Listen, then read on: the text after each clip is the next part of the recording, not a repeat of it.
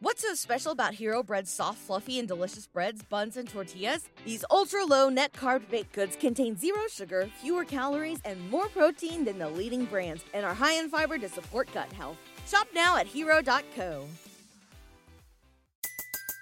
Everybody in your crew identifies as either Big Mac Burger, McNuggets, or McCrispy Sandwich. But you're the Filet-O-Fish Sandwich all day. That crispy fish, that savory tartar sauce, that melty cheese, that pillowy bun. Yeah, you get it. Every time. And if you love the Filet-O-Fish, right now you can catch two of the classics you love for just $6. Limited time only. Price and participation may vary. Cannot be combined with any other offer. Single item at regular price. Ba-da-ba-ba-ba.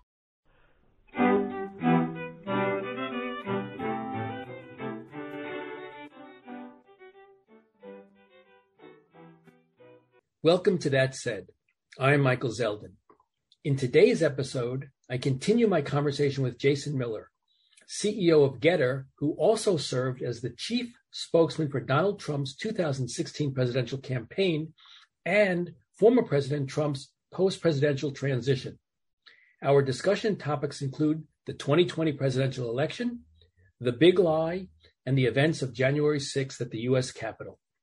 Jason, welcome to That Said. Michael, good to be with you. So let's take up the events of 2020, if we can. I'd like to start with the election fraud big lie theory. The former president, in interviews with Michael Wolff, with Carol Leonnig, with Philip Rucker, persists in his belief that he lost the election because of massive fraud. He says that, notwithstanding his own pollster, Tony Fabrizio, telling him that he lost the election because he was perceived as lacking in honesty and trustworthiness, and that he was essentially crushed by disapproval of his handling of the coronavirus. Why does he persist in perpetuating the notion that he actually lost this election because of massive voter fraud? Well, I think there are a couple of things. I mean, there are really two parts of this equation here. One is the aspect of voter fraud, voting irregularities, things like that, which there have been a number of concerning things that I've seen. Just from the voting fraud and the irregularities, not enough that I've seen that would go and swing the election. But when you take a look at the way that the voting rules were changed in a way that I believe was unconstitutional, going outside of Article 2 and having the states go and actually run their own elections and state legislatures doing it. If a number of these voting rules weren't changed under the guise of COVID to really go and, even the Wisconsin 4-3 Supreme Court decision basically said that we were right, but they just said they're not going to go and disqualify people who voted in a way that they believed was legal. However, it was changed as the fault of the voters, which is effectively, that's a very shorthand version of what the Wisconsin State Supreme Court said. But if many of these laws hadn't been changed under the guise of COVID, and again, as I believe, in an illegal fashion, then I think President Trump wins pretty handily. But with regard to But let's just stop a second, because these laws were enacted by legislatures or proclamation by not in all cases, governors. Not in all cases, but I guess fundamentally, the rules were set before the voting began. That's what they said in Pennsylvania. The rules were set. You may not like that we changed the rules. You may think that we changed them because of COVID, but we really didn't. We had some ulterior motive, but the rules were set. We all knew this was a 9-inning game, and you got 3 outs per inning, and whoever had the more runs at the end of the game won the game. We knew that, and under the rules, former President Trump lost. And yet he says, I didn't lose. I won, and I'm going to be reinstated in August. Another fantasy, I suppose. So I just trying to get at, Jason, understanding the failure to accept the loss. Why not just say, I lost. I didn't like the way I lost, but I lost. And under new rules coming forward in 2024, I will be back and we'll see how it works out then. Why not say that? Well, I think he comes at it from a different perspective. And as someone whose name was on the ballot, who was the president of the United States, I think it's pretty clear that he's upset with the way that, whether it be the way that the rules were changed or what his concerns are with some of the voting fraud and irregularities. Attorney General Barr said that the Justice Department thoroughly vetted all claims of election fraud allegations and found nothing to them that would change the outcome of the election. There may have been a fraudulent case here or there, but that there was not systemic fraud that would result in a different outcome. I'd push back on that point and say that, look, we saw from I believe it was the U.S. attorney from the Eastern District in Pennsylvania, I believe it was Bill McSwain, I believe is the gentleman's name, who's now running for governor. He said that actually he had a number of concerns that he tried to elevate and tried to raise to Barr's attention, but the intermediaries at the DOJ would never go and share that. But again, that would be outcome determinative. That would change the outcome of the vote. But it's again, that's an instance. That's one instance because he wrote a letter after the administration had ended saying that. That's one instance to point to. I can't speak to instances in other states or where other U.S. attorneys or other folks had some of these issues. I know there have been continued calls for whether it be the audits or the recounts, excuse me, or things like that as we're going through a number of these states. But I think going back to President Trump, I think he's very rightfully frustrated at the way that, as we've seen some of these examples of concerning things, when you look at the drop boxes, for example, in Georgia. But it's all been litigated, and what's interesting to me is it's been litigated in the courts, and judges of all political stripes have ruled against these theories. And now we're seeing bar associations and courts issuing sanctions. Rudy Giuliani has temporarily lost his bar license. The people who brought the lawsuit alleging election fraud in Colorado have to pay sanctions of the attorney's fees for the other side because the court said there was absolutely no investigation done and the lawsuits were frivolous. So there's nothing in the litigation posture or post-litigation posture that indicates that anything that alleges that there was fraud sufficient to overturn the results of the 2020 election are viable. Well, I'd say putting in a little bit of a false binary choice in this. And what I mean by that is, I will say that, say, for example, Georgia, for example, or when you talk about kind of the bar complaints or people who are being suspended and different things like that. If you go out there and make it essentially an unfounded claim that's specific, so obviously we've seen the lawsuits that resulted about people bringing up issues with certain voting machines. There was additional legal action that took place this week. If you're going and pointing at a specific company, and you allege something and you don't have it to back it up, that's, as we've seen, generating a lawsuit to go and get out whether there was a case of defamation.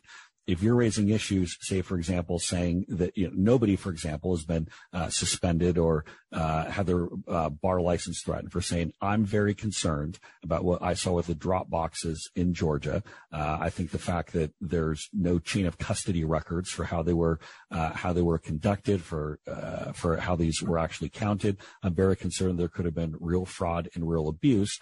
Especially with some of the anecdotal things that we've seen. We need to have another audit. We need to have another recount. We need to get to the bottom of this. I'm very concerned with it. Nobody's had their bar license suspended for taking issues with specific concerns. Now, if you go and say, for example, that one particular person did something that if you knowingly accuse someone of doing a crime, but there's nothing to go and back it up, then there is obviously there are different legal remedies to come back on that. That's usually the courts are pretty clear when you're accusing someone of a specific crime. When you're talking about that you're concerned that crimes are actually happening at a place, then I think that in many cases warrants further investigation. But I think, but it's been, I guess, the point here, and then we should move on from this. But the point, I think, is that all of these matters, generalized concerns about Dropbox locations or the number of Dropboxes or opportunities to vote with extended times or expansion of rights to obtain ballots during COVID, all of that stuff has been litigated.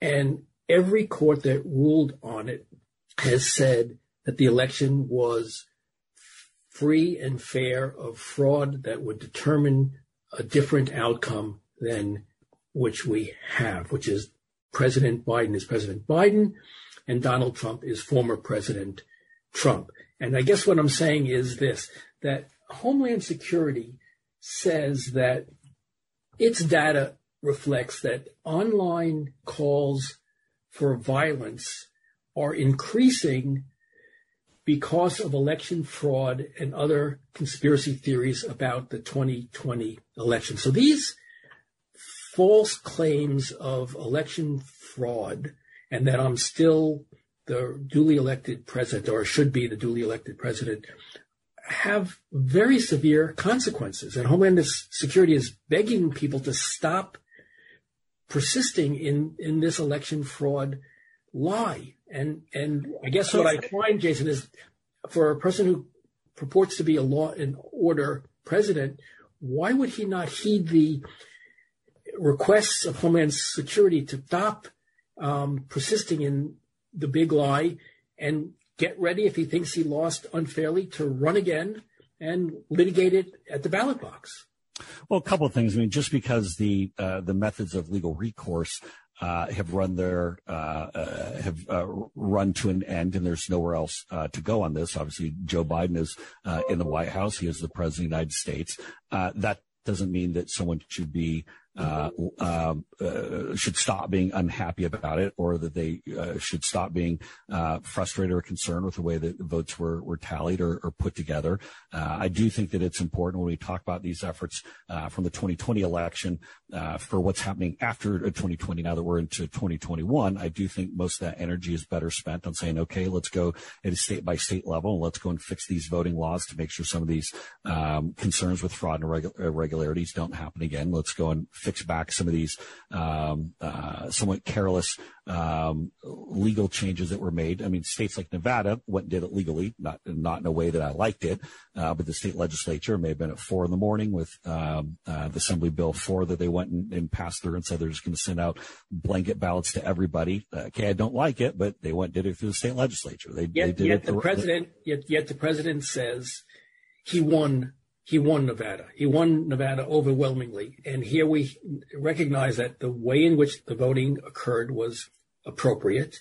And yet he persists in saying, I lost that state. It's that which I find unhealthy for our democracy, dangerous, according to Homeland Security, and surprisingly, I think, unhealthy for the president. Why doesn't he just honestly admit defeat? The only thing that I'd push back on that, Michael, is, we were well into 2017 and 2018 when Hillary Clinton and Nancy Pelosi were still calling President Trump an illegitimate president. And I'm not doing a whataboutism. I'm not trying to change it. I'm saying but I'm saying that political figures, after losses, they take it when your name's on the ballot, take it very personally. And I'm not going to tell a political figure when they should or shouldn't stop being frustrated with how an election turned out. Just in the same way that I wasn't saying that Hillary Clinton and Nancy Pelosi should be banished or deplatformed in 2017, 2018, when they're saying that President Trump was an illegitimate president. I think if President Trump wants to have his political opinions as far as the fraud and irregularities from 2020. Look, nothing's going to change 2020. I mean, Joe Biden's in the White House, at least up until 2024.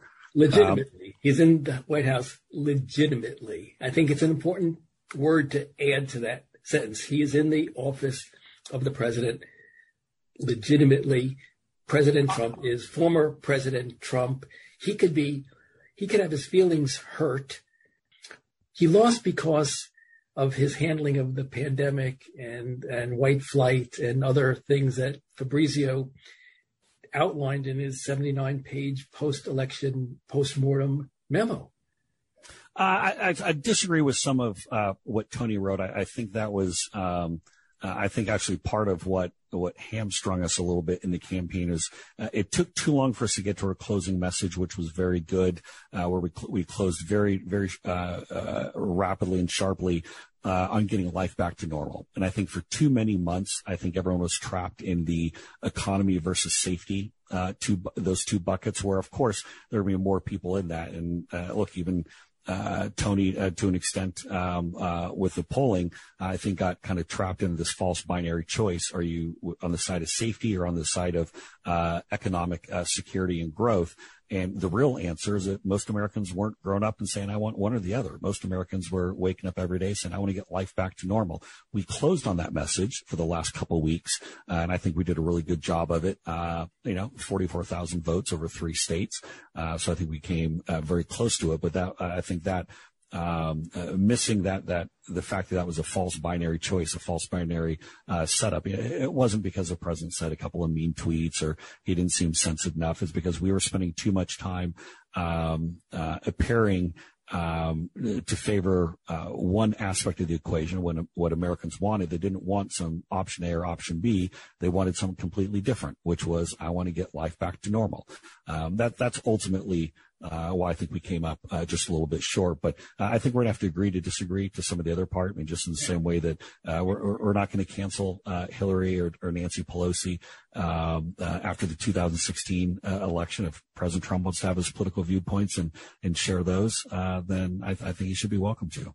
Well, I think it's dangerous for the country for him to persist in maintaining that he lost. I think what you just said is exactly right. You lost because your messaging was not good. You may have closed better, but in the end, you lost. You just lost. That happens in elections. Ask Al Gore.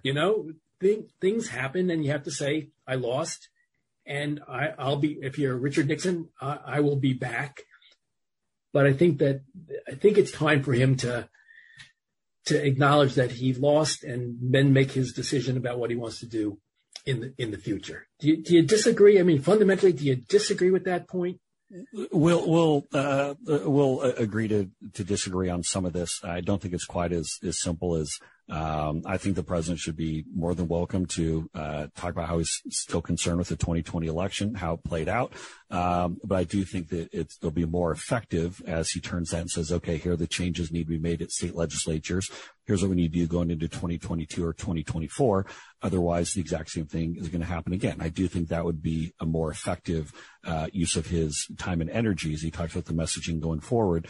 But going back to what I said earlier, politicians since the beginning of time have voiced their frustrations following losses at the ballot box, and just as we saw 4 years earlier, just as we see now, just as we'll see what happens after somebody wins and somebody loses in 2024.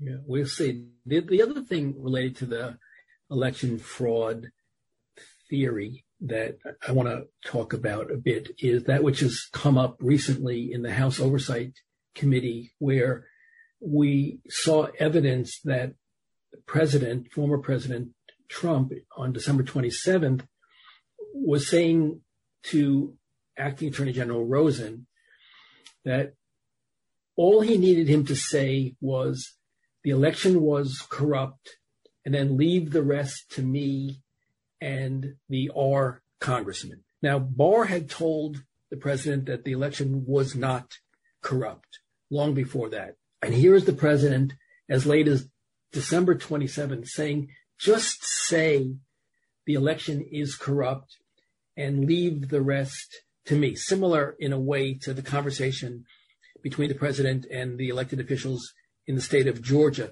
Just find me these votes and sort of we'll take it from here. That to me is very, as a lawyer, very troubling, Jason. It smacks of all sorts of election interference behavior. And I was wondering what you can tell us your thinking is about this evidence. Well, I think when you're talking after the fact of saying, I've heard that there are these examples of foul play at the ballot box, and some of these other things are fraud, abuse, mismanagement, however you want to go and describe it. Dead people voting, a number of other different concerns that are happening, saying, hey, we need to go and look into this, make sure that there wasn't foul play that went into. I mean, I think but that's what he asked. I'm sorry to interrupt. That's what he asked Barr, and Barr issued a memo to prosecutors, which was an expansion of what is typically done in the Justice Department, which was to allow them to look at election fraud allegations close to the election, and including the election and post the election, in ways that they don't normally do. So the president said to Barr, I want you to be mindful of this, and I want you to investigate it.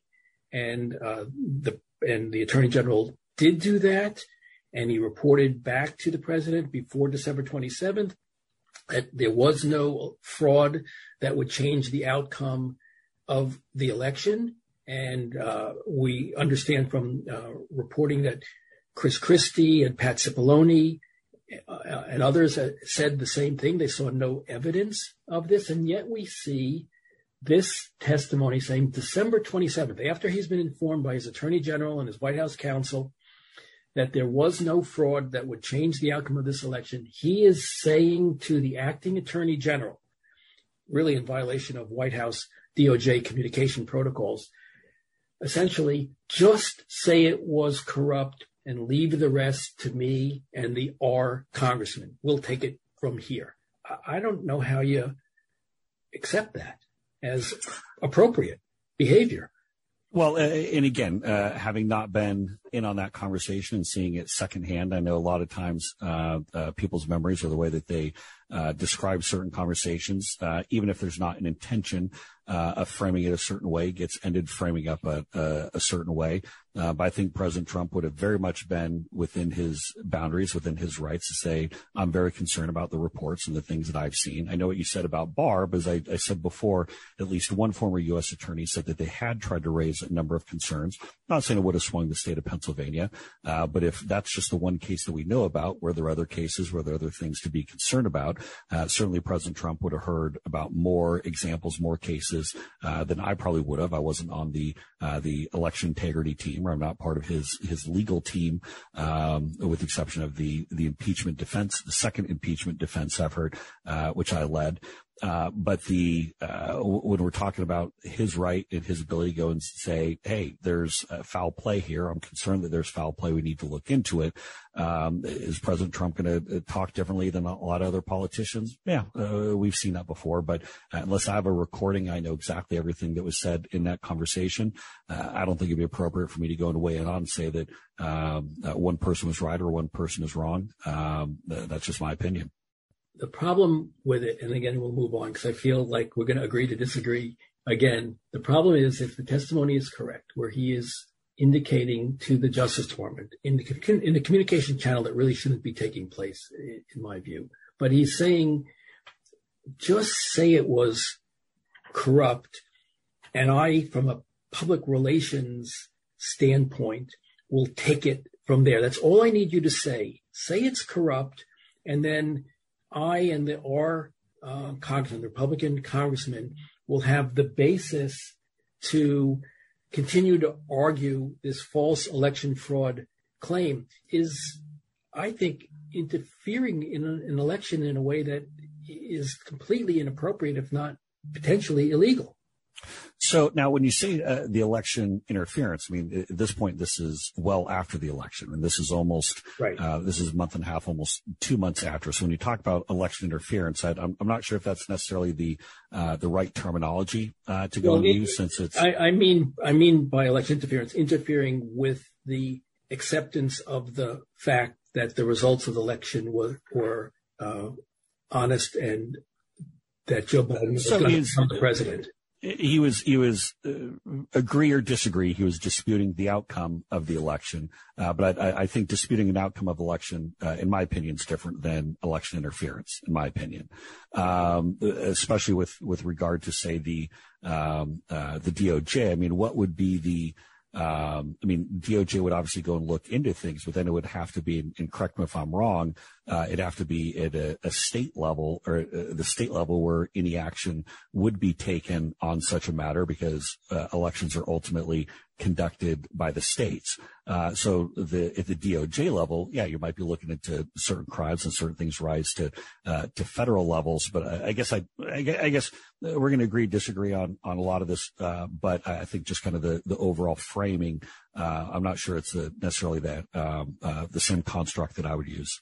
Yes. And I'm not saying election interference in the sense of prohibiting people or interfering with their right to vote, but it is, as in the case of Georgia, election interference that's under investigation, election interference in respect of the certification of the vote, depriving the voters of the state of Georgia to have the outcome of their votes properly tabulated, certified, and put forward. So when you say, just say there's fraud or just find me votes, that's what I'm talking about in election interference, election outcome interference, not election voting interference. I don't want to get hung up on the words. I'm just saying what you understand to be true, which is I'm talking about after the fact,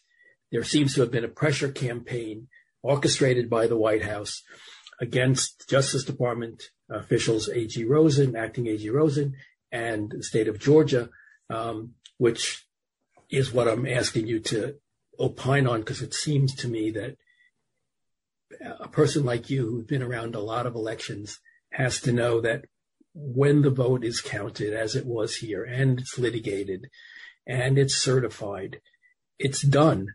And you accept that you lost, you say you lost, and then you say, we're going to move forward from here. Yes, although, this isn't an absolute whataboutism. I'm old enough to remember after George W. Bush won, thanks with a little help from the U.S. Supreme Court, go back to the 2000 election where for years, there were complaints or saying that it was, that there was foul play, that there were, rigging or different things like that. Not from Al Gore. From Al Gore, we heard only that I was disappointed to lose. I'm concerned about the manner in which I lost, but I lost, and George W. Bush is the duly elected president, and I support the orderly transition of power, and it's time, America, to move on. And there'll be there'll be elections in 4 years, and you can express your dissatisfaction one way or the other at the polls. Why don't we have that coming from the former president? And Al Gore was slaughtered by his own people, by Democrats. And why did you roll over and play dead so quickly? But he did. The point is, he did. He rolled over and played dead, if that's the way you want to describe it. He accepted the outcome of the election because he thought it was in the best interests of the country to do so. And I guess what I'm asking over and over is, why doesn't the former president act in the best interests of the country and essentially acknowledge that he lost? He was unhappy with his loss, but we'll see. This may not be the end of him. If you're his communications advisor, wouldn't you be telling him that, to say, look, I know you're unhappy. Let's put this behind us and let's start ramping up for the future. Let's figure out how we can get back our coalition from 2016 and not further alienate our prospective voters by persisting in this false narrative that I lost by fraud. Well, he clearly believes that by continuing to bring up the 2020 election, that will remind people about the frustration and the anger that they saw coming out of what happened with the election, and that will keep the pressure up as we go to the midterms in 2024 to make sure that type of thing doesn't happen again. I have already said on here that I think it's probably more effective at this point to spend the time saying, here's how we're going to go and change some of these state rules going into the midterms, even 2024, to make sure that these under the guise of, for folks listening, I did kind of the air quotes, under the guise of COVID, we're going to go and change these certain voting rules to go and loosen up some of the voting qualifications and measures. I do think it'd probably be a more effective use of the time to go and focus on that. But President Trump's he's got his own style, and I think he has a right to say that, just in the same way that he was criticized in the first few years of his administration. And politicians being upset following an election, that's been going on since the very first election in world history. Okay, let's move to January 6th, when you talk about people who are unhappy with the outcome of an election, which is, is it okay to ask you where you were January 6th? Yeah. So January 6th, and for all these post-presidency books that have come out, I actually think the person who probably did the best job of talking through January 6th was Michael Wolff in his book Landslide. I chatted with all the authors, but I chatted with Wolf and with Phil Rucker and Carol, and I spoke with Mike Bender. That was my job, to go and speak with the people who are doing these books. But the thought going into January 6th, the only thing that we were thinking about was what was going to happen when Mike Pence went up there at 1:00 on Wednesday the 6th. And started counting the electoral ballots, and what would happen when there were protests or there were challenges, and they go and split off to their respective chambers to go and have these debates. The rally itself, I remember I spoke with the president that morning, and he's asked me what I thought about the crowd and if I was going. And I turned on the TV. I saw on Fox News, I think that Pete Hegseth or someone like that out there maybe interviewing people out on the mall, and looked to be a huge crowd, maybe 30, 40, 50,000 people, at least early on. So it looks like a big crowd. But nope, I'll just be watching it here from home, and then I have a couple interviews lined up this afternoon, and I'll just be monitoring what's happening in the Capitol. As far as for the president's team, there was no discussion, not even a passing thought about any aspect of a protest or any sort of unrest at the Capitol. Is very much I think for most people who are there on the ellipse that day, even peaceful protesters who were there, I think it was in many ways kind of like at least it was the last concert for the Beatles, for example, the last show for Led Zeppelin. Hey, this is the last time he'll be doing one of these big rallies while he's president. Maybe he comes back in the future. Maybe he doesn't. We're going to have this big rally. Pence is going to go do his thing, and then they'll count it, and then ultimately Biden will be it'll be official with the electoral ballots having all been counted. It'll be the certification will then be complete. Obviously, can I interrupt just 1 second, because I find this interesting. The big signs on the stage where Trump, Giuliani, and others spoke on January 6th read "Save America March." So clearly a march of some kind was contemplated beforehand. Also, the president in his speech said, "We're going to walk down Pennsylvania Avenue, and we're going to the Capitol, and we're going to try and give our Republicans the kind of pride and boldness they need to take our country back." Giuliani, in his speech, after falsely claiming that Pence had the constitutional power to stop the certification, told the crowd, "Let's have trial by fire." The crowd marches down to the Capitol with signs that say, "Stop the steal." How is it possible to believe that there wasn't an ongoing effort by these people to prevent the certification? The whole purpose, it seemed to me, of the march was to prevent the certification. So how can one? I think a couple things. I mean, if you're going back up here, on that day on the 6th, there were a number of different. I went back and looked at one point. There were a number of different permits that had been pulled, or people said they were going to have 3 or 4 of these different demonstrations. But by the time it got to that morning, again, even that rally that was happening on the 6th on the Ellipse, which is right there on the kind of the south lawn of the White House, kind of right across the street from the National Mall. That was even just essentially kind of a pregame event before the counting up at the Capitol. I mean, there was no effort with the president's team, or no knowledge that there was some grander protest or demonstration that was happening at the Capitol. I mean, admittedly, I told Wolf for his book that I didn't even read the president's speech for the rally on January 6th, because it was kind of knew what was going to happen. It seemed to largely be the greatest hits, and then we'd watch and see what happens when 1 o'clock started and they start actually counting through the ballots on a state by state basis. But with regard to any notion of a protest or things like that, until it actually, until the president said, "Hey, and I'm going to march down there with you," which wasn't in his speech. He ad-libbed and put that in there. Obviously, did not march with them. I didn't even know that was a thing, and that's all my focus on what was going to happen inside the Capitol, what was going on, and so obviously then saw images a little bit later. Obviously, a much different scenario ended up playing out at the Capitol, but that just simply wasn't something that the president's team was discussing or have anything to do, or any part of any aspect of what happened outside, or what started outside the Capitol and then ended up tragically inside. That just wasn't something that was even on the radar screen. Number one, there weren't that many people who were still around, and the focus really on what was going to happen when they start counting these electoral ballots. I suppose, Jason, what I have trouble believing is I'm not disbelieving you.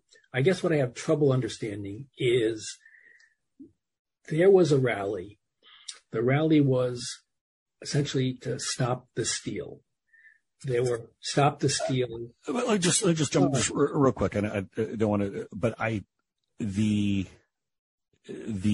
point of the reason why, look, and I've spoken with a number of people who were there that day, and to a person, the reason why everyone was coming in is because everyone who I spoke with, obviously by no means can I say that I spoke with everyone, and the people who, whether it was beforehand or afterwards, it was, like I said, it was people coming in. It was kind of like Elvis's last show that he was doing at the Ellipse, or at the White House there, and they wanted to come in and be a part of that, and we're kind of but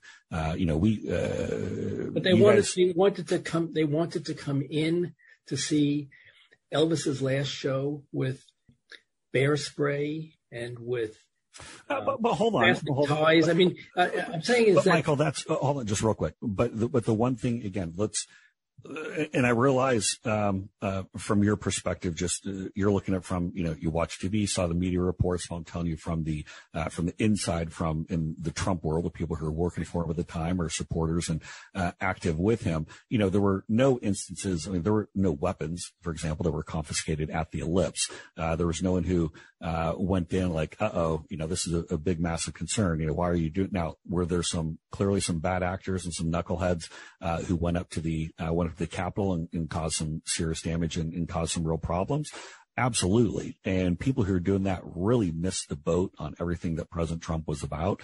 Even the fact in his speech when he said peacefully and patriotically, he would, and very clear, I spoke with him that morning and I spoke with him that evening, and it was very clear that he recognized the severity of the situation. And one of the things he said to me was, Jace, I said peacefully and patriotically. Why do people go and be violent on anything? Why would they go and, that's not what we're about. I mean, we spent all of last summer, saying that the BLM idiots shouldn't be out there rioting and protesting and toppling statues and doing things like that. And so, I think there definitely were two distinct universes here. There were people who went to January 6th for the proverbial Elvis's last show, and they wanted to see the speech at the Ellipse, and most of those people then went home, or then they left. There were some people who never even made it to the lips who went to the Capitol, or some people who went up there afterwards who clearly did some things that they shouldn't have, and they're going to have there are going to be some legal ramifications, as 500 or so people are already finding out. But as far as the president, his team, any of the thought, whether it be directly or indirectly, the concept, even the notion that there would have been that something would have played out at the Capitol the way that it did, never would have been something that anyone would have condoned or thought was okay in any way, shape, or form. I mean, again, we spent, I think, $40 million just in the month of July of last year saying we're the party of law and order, that lawlessness is not acceptable.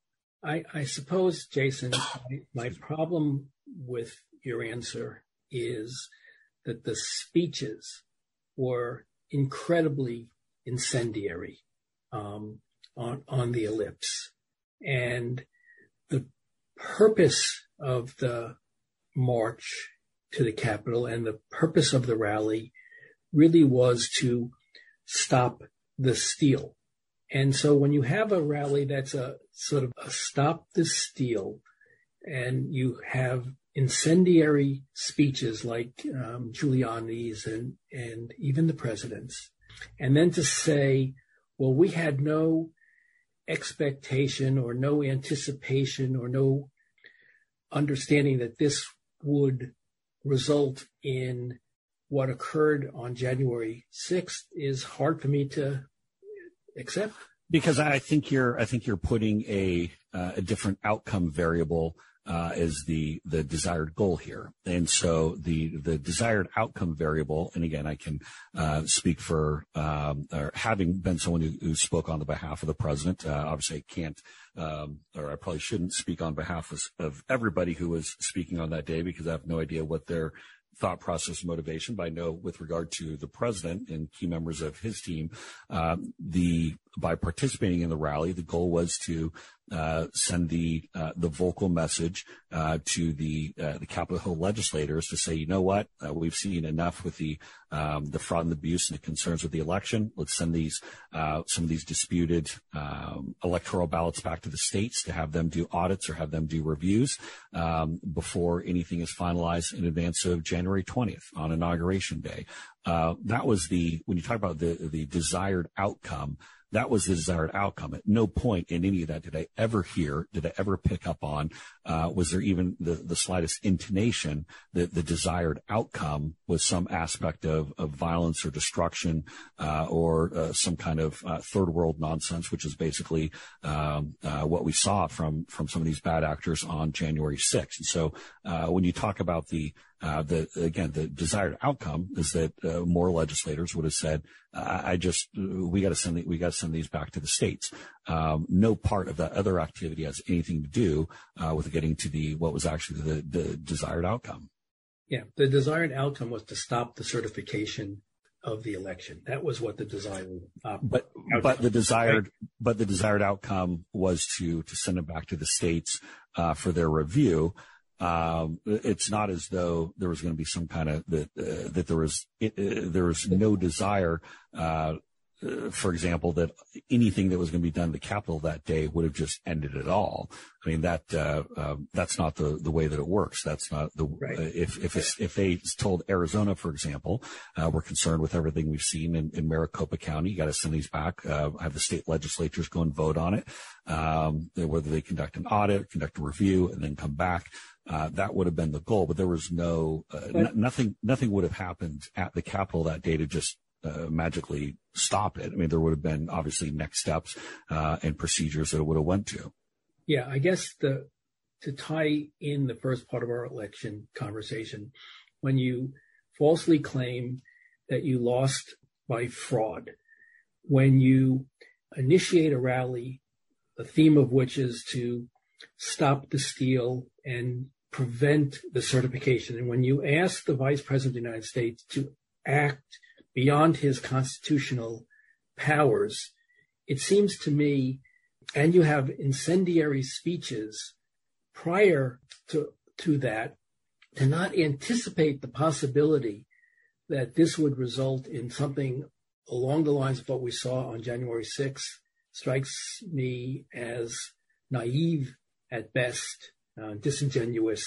So I won't look. I won't completely disagree with you on that, but I would expand it out and say that there was a complete systemic failure on this. There was a failure at every level. I mean, as we've seen the reports come out about some of the bad actors and what they were planning well in advance of those speeches, as we saw and again, I'm not trying to minimize or dismiss the severity of what we saw actually at the Capitol. But for example, whoever went and planted those bombs outside of the DNC and the RNC certainly wasn't motivated by a speech or what they saw down at the Ellipse. I think but they well could have been. I guess my point, Jason, is they well could have been inspired by the months-long effort to discredit the election, to constantly call it fraud in the weeks and months that led to the January 6th events, to say that they may not be a relationship between them. I find surprising that you would think that they just appeared out of the blue, unconnected to the prior month's claims of fraud and the need to stop the steal and force Michael Pence to do something that he had no constitutional power. I mean, people were showing up at the Ellipse with Hang Mike Pence posters, and the president, prior to the January 6th events, was saying that in public that Mike Pence had the power to do something that he had no power to do. Well, you can't. Now, I never saw bundle these things. I never saw a Hang Mike Pence poster at the Ellipse. If you say that you saw one at the Ellipse, I never saw that. That's not what it looked. The actual Ellipse, and again, separating out the Ellipse from the Capitol, just because I've heard some pretty horrific stories of people who showed up to the rally and listened to the speech of the Ellipse and then went home, who never went anywhere, never even went within a couple of miles of the Capitol, which is about actually I guess it's about a mile and a half, which is the distance between the Ellipse and the U.S. Capitol. Have had their lives completely turned upside down. I'm not going to pretend to get inside of, for example, whoever went and planted some bomb outside the RNC or DNC the night before. I don't. That's not how I think. I won't even pretend to do that. My broader point, was that there is clearly a systemic failure, whether it be at DHS, whether it be at Capitol Police, whether it be at Metro Police, whether it be at any of the folks who had anything to do with the permit granting or what was going on, what was allowed at the Capitol, what wasn't. Clearly, there are a lot of things that were missed, I think, that were problematic. The early videos, even that we saw of January 6th, you had people who, hearing different reports of some people that were let in, obviously people who forced their way in or did anything violent or smashing or threatening. There's no place for that. And tragically, there was one person in particular who lost their life. There's some other people who are traumatized by the events and later took their own life. Clearly that's something like that should never happen. I guess the point that I'm trying to make is I think it's too far to say that any of the events from the speeches on that day contributed to anything, in my opinion, up at the Capitol, that there was nobody on President Trump's team or within his orbit that would ever want any aspect of violence or behavior like that, for the simple fact that it'd blow back directly on them. And nobody wants one of their, for many people, tragically, the images of January 6th will be what they always remember about the Trump administration. And as someone who thinks President Trump was a very effective president in his first term and who hopes that he does come back at some point in the future, that really breaks my heart. I think he was a fantastic leader, and it kills me that for many people, January 6th will be the lasting legacy of his administration. And I hope that over time, I think some of that will change back to some of the accomplishments that he had. But for many, it might not. That might be too close to home. But the point being is that there was no desire by anyone on the president's team to see something like that, nor was there any planning or strategy toward that end for any kind of a physical confrontation or unruly behavior that day. I hear you, Jason, But I think there was a causal connection between the rally and all that led up to it and the insurrection itself. I'd like to talk about two other things related to January 6th, if we can. The first thing I want to ask you about on January 6th is there's been a lot of reporting that from the time that the insurrectionists or people at the Capitol, whatever we want to call them, sort of breached the Capitol perimeter, that people were calling the White House to get the president to act, to bring out the National Guard or otherwise deploy the necessary forces to hold back these people. And the reporting is that for 2 hours, the president was essentially missing in action, that Ivanka Trump was begging him to call it off, and Mark Meadows, his chief of staff, was calling him to call it off, and others similarly. And he was essentially in the dining room off of the Oval Office, watching television, and was not moved for a 2-hour period to stop it. Whether he anticipated it or wanted it is different than once it gets started. The delay in stopping it is inexplicable to me. And I was wondering if you could shed light on what was going on in those 2 hours when the president was, in my words, missing in action. So a couple of things. So I was not at the White House that day. I was at home and then went over to the campaign office, or what was still the campaign office there in Roslyn. So I live in Arlington, Virginia, and Roslyn is a neighborhood within Arlington about 10, 12 minutes away from my house.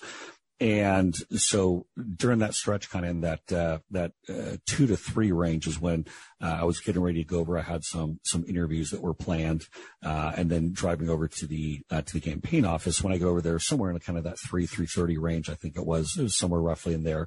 I did call Mark Meadows, got him on the phone, and made sure he knew what kind of the outside media coverage looked like and what was going on, and began to discuss with them, hey, what's happening, what's going on. He said, look, there are a number of things that are in play to go and deal with this. Since you're outside the White House, you're not an official White House staffer. I can't go and explain to you everything that's going on, but fully aware of what the coverage is and what's happening. And so is a good call, but I can't say what else is happening. I didn't then speak with the president until later that evening. So as far as I was not with him at the White House during that stretch. I can't necessarily go and speak to it. Now, I would say the only thing I'd push back a little bit, Michael, is I don't think that fundamentally, if I think the video that he put out, I think was somewhere in the 4 o'clock range. I think was when he put something out. If that happens 45 minutes or an hour earlier, something in that range, in my opinion, I don't think that fundamentally changes what happened on that day. I think that's, in my opinion, would have been better if you put out a statement a little bit earlier. Of course, do I think it fundamentally would have changed the dynamics of that day? I don't believe so. Yeah, I guess my view is, Jason, that soon as that perimeter is breached, the National Guard should have been called out immediately. It wasn't until 2 hours, and Pence essentially issued the order. That this delay, and then this statement, which says, and I'm sure, I knew that you weren't there because I don't believe that you would have countenanced a statement that says at the end of the insurrection, "We love you, go home," would have been your message. So you have a 2-hour delay. People are imploring the president to put the National Guard and to act. No action is taken. Then what happens is this statement comes out where he says, "Go home, I love you." I don't see that as being acceptable, nor do I see it as something that you as a communications person would have advised as the course to follow from 2 o'clock till the issuance of that statement at 4 o'clock. Yeah, one of the tough things on this, and obviously I'm an unabashed supporter of President Trump, someone who worked for him on both presidential campaigns and even after he left office, not being inside the White House on that day. It's always tough to, you get bits and pieces of what, hear this from a media report, this from someone who's there. It's really tough to put together a complete picture. I know for myself, the first couple of phone calls that I got in, say, the 2:00 hour, of people saying that, things have turned pretty ugly at the Capitol. My initial reaction was a pushback, like, well, I'm not seeing it. I flipped around. I looked at Fox News. I looked at CNN, looked at MSNBC, looked at Newsmax, looked at OAN, kind of went around the dial to all the different networks, and everything looked like it was people slowly and methodically walking through the Capitol. Keep in mind, a lot of these images, a lot of the what turned out to be some of the more violent scenes that happened at the Capitol that day, a lot of those images didn't come out until later, whether it be later that day or even much later after the fact. I think now we look back and we've seen whether we've gone through an impeachment trial, for an example, where many of these videos were played over and over. We've had a number of these, Netflix specials or different ABC specials or things like that, where people have said, here are the montages of these images. The montages, for the most part, that were being played in that 2 to 4 stretch were not the montages that we see now. And so, but let me just say that the Capitol Police, the Metropolitan Police, were saying in telephone calls to the Department of Defense and among themselves that we need help. So whether or not there was pictures on the TV, the police, Capitol and otherwise, were begging for help. And as I said, the reporting is that Meadows and Ivanka and Lindsey Graham and even McCarthy were begging the president to say something and ask these people to stand down or call out the National Guard, because there's a lag between the order and the deployment. None of it was happening. It was just silent. Although, again, not being there, not being on the inside, some of that I can't speak to. I do know that the National Guard have been offered up in advance for the simple fact that there were concerns that could there be keep in mind that rally was on the Wednesday the 6th, but on that Friday before, there were even local news reports that some of the Proud Boys characters were in town, and they were worried there would be the Proud Boys versus Antifa showdowns after dark downtown, similar to how they were after the rally in December 12th. And I know that the National Guard had been offered up in advance of January 6th for the specific concern that could the Proud Boys and Antifa folks decide to have another rumble outside the Hotel Harrington after dark, potentially even that evening. And my understanding is that was rejected by Mayor Bowser. But that's a point that's completely different from But hold on. But I got to push back on this one point for the simple fact that part of the reason why they were the National Guard was even able to get there as soon as they did is, I know this for a fact from having talked with Mark Meadows, is because even though Bowser had rejected the help when it came to the National Guard, they had the National Guard positioned nearby. That's why they were able to move in as quickly as they did once they ultimately were called. That's my understanding. Again, I'm getting that information secondhand, and I have gotten it secondhand from a number of places.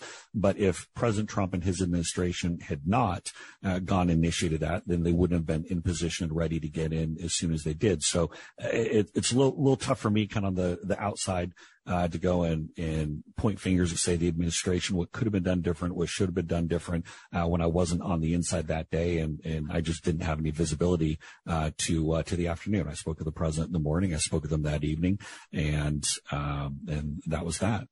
You and I have a different understanding about any orders for the National Guard to be ready the morning of January 6th, but we'll have to wait and see how the evidence is developed.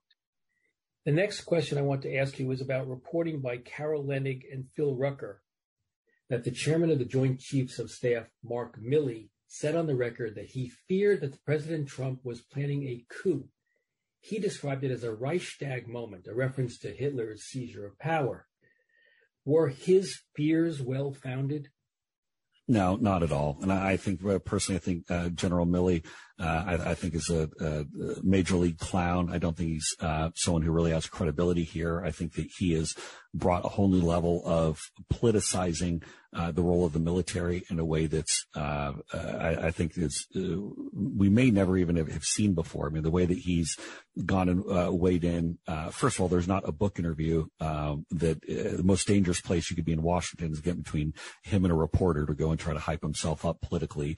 That he was the great savior, the one person who saw what could have gone wrong on January 6th. But his comments about that never saw. I think he's wrong on critical race theory. I think he's wrong when it comes to the concern of China. He doesn't think China is a major concern in the South China Sea. I think Milley is just look. I don't know if he wants the MSNBC contract. I don't know if he wants the CNN contract. He clearly doesn't want to be in the military anymore. He wants to be a political pundit, and I think he's a pretty poor one at that. And so I think he was wrong about January 6th.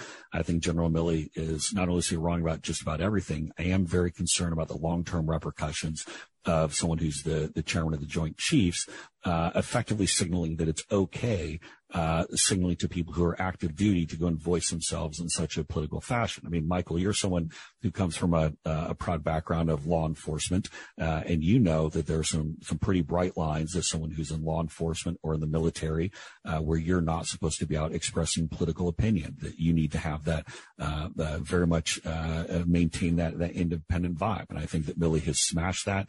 I think the fact that he was, and the one thing I'll say also, and then I'll quit beating up on Milley, or at least right now, go home and beat up on him some more, or on social media. I'll go and get her. I'll criticize General Milley.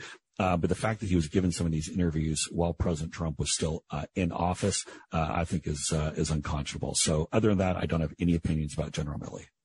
I guess the thing about the politicalization of the military that comes to mind is the march across Lafayette Square for the photo op at the church, where the defense secretary and the Joint Chiefs of Staff and the president and the attorney general are walking across the recently cleared out peaceful protesters.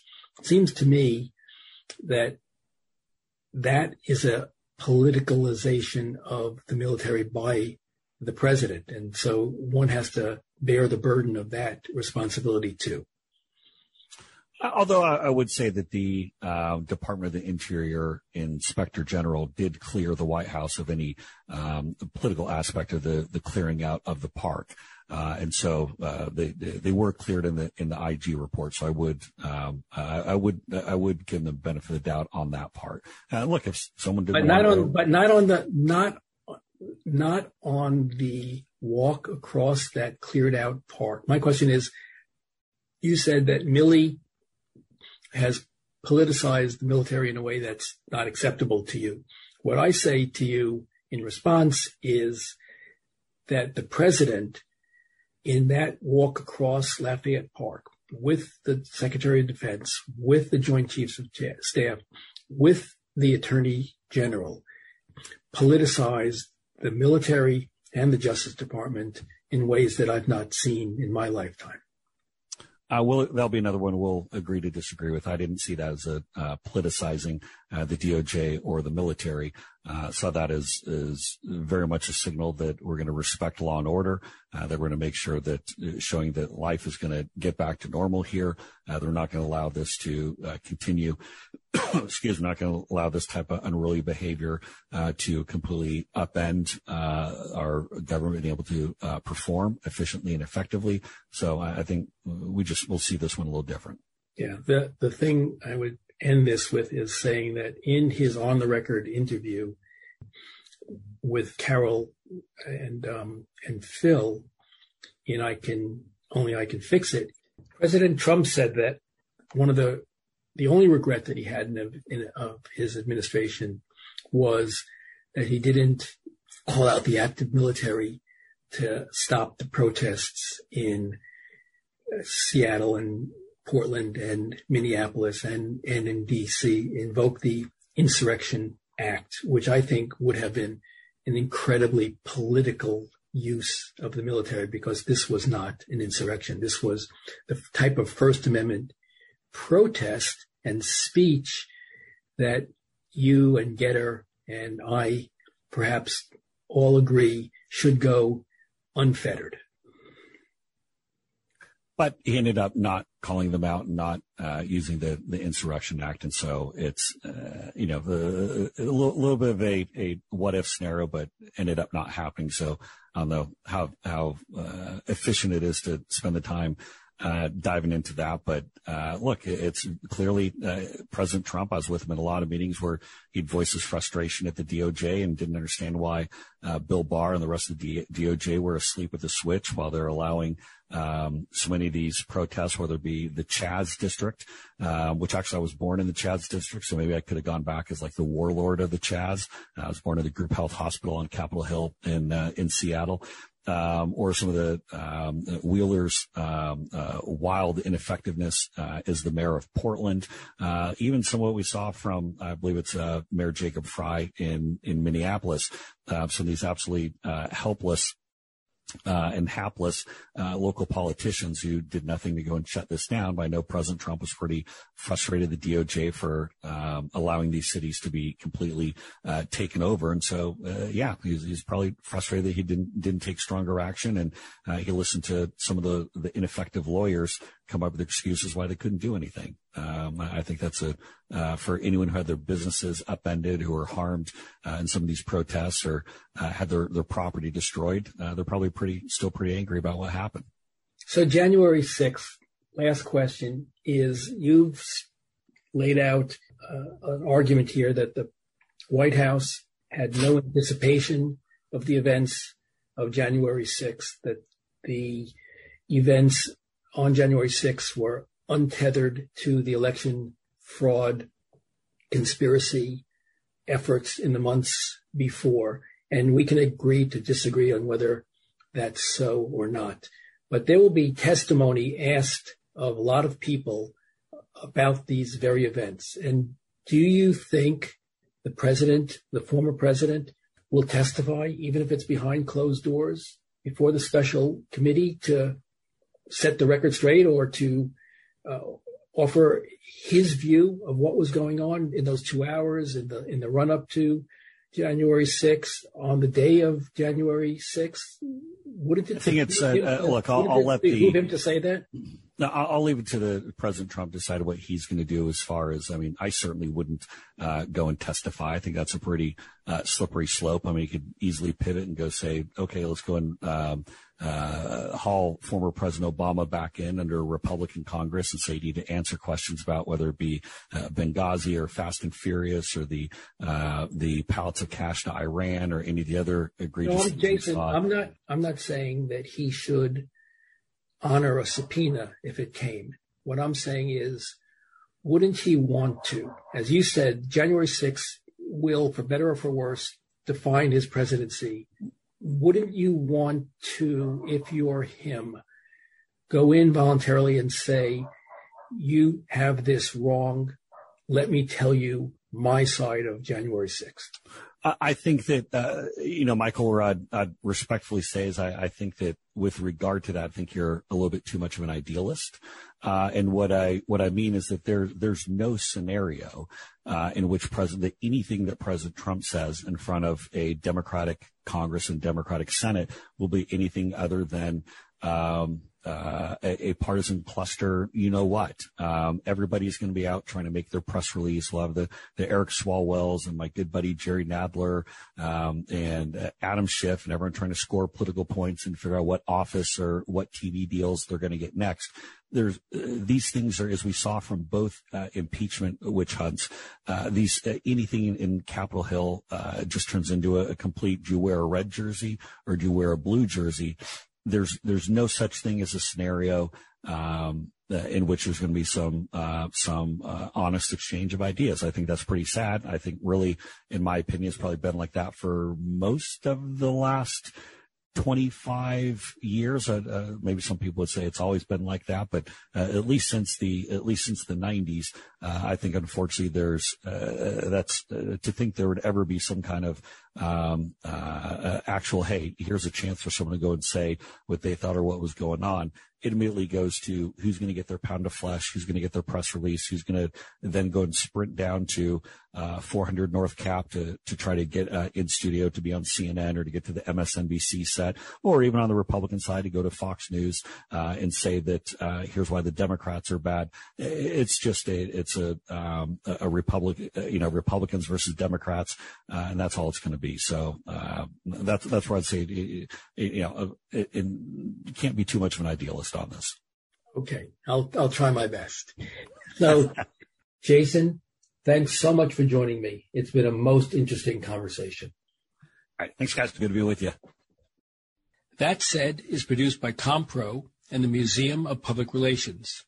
Theme music by Sam Post. Please let us know your thoughts by writing to us at thatsaidzeldin@gmail.com. Thanks so much for listening. For That Said, I'm Michael Zeldin.